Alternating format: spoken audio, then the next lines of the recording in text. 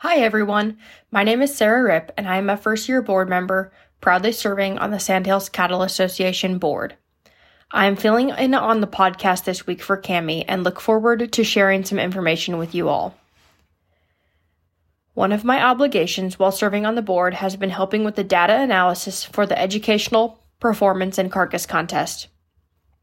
I just finished up the midweights last month and there are many cattle who are performing exceptionally well. I look forward to gathering the rest of the data on the calves in late summer and compiling that information to share with those of you who entered calves into the contest. I am pleased that there are so many producers who trust the EP&C contest to give them valuable and accurate carcass data. For those of you who are unfamiliar with the contest, it was designed to give cow-calf producers an insight into the feedlot phase. Traditionally, as you know, when calves are shipped off the ranch to the feedlot, the ranch doesn't ever know how the cattle perform. The EP&C contest allows cow-calf producers to retain ownership through the feedlot phase and see how their calves rank among other members' calves. Some of the values you'd have access to from the contest are the midweights, final weights, prior to harvest, and the post-mortem carcass evaluation.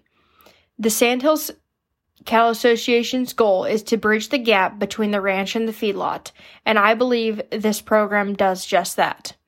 I would like to personally thank those of you who have entered calves into the contest. I have thoroughly enjoyed going through the data. We are just over a month away from our annual banquet, which will be held on June 15th at the Cherry County Fairgrounds in Valentine. We sincerely hope you make plans to attend an event our association has worked hard to prepare for. For 84 years, the Sandhills Cattle Association has held its annual membership meeting that has developed into a trade show, convention, social event, and now a banquet. It is a great time to get off the ranch and enjoy a nice evening. Some of the things taking place on the evening of June 15th include a cocktail hour, scholarship awards, annual membership meeting, steak supper, silent auction, educational speakers, and more. Please RSVP to the banquet if you plan to attend. We hope to see you there.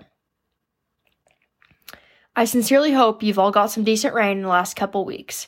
It may have been spotty, but I hope you got enough to settle the dust and get your grass going. It was sure nice seeing it finally rain after it hadn't in such a long time. As calving season ends for many, I hope you have a safe branding and are having good luck keeping your calves healthy. This year has been extremely difficult for many, as we've all seen drastic price increases in virtually everything, a devastating drought, and some have even fought uncontrolled fires and wind. Understandably, it weighs down on a person emotionally, financially, and physically, so my heart goes out to you all. I pray that we can continue to see rain through the summer months and that prices and availability on supplies and parts can start to get better for us all. As far as feeder calf prices and this fall, I would speculate that the market will continue to stay strong as the demand for beef is high and the total cow numbers are low. Please don't forget that as an association, we have the capability to create listings on the website or in the newsletter that can reach quite a few of your fellow producers.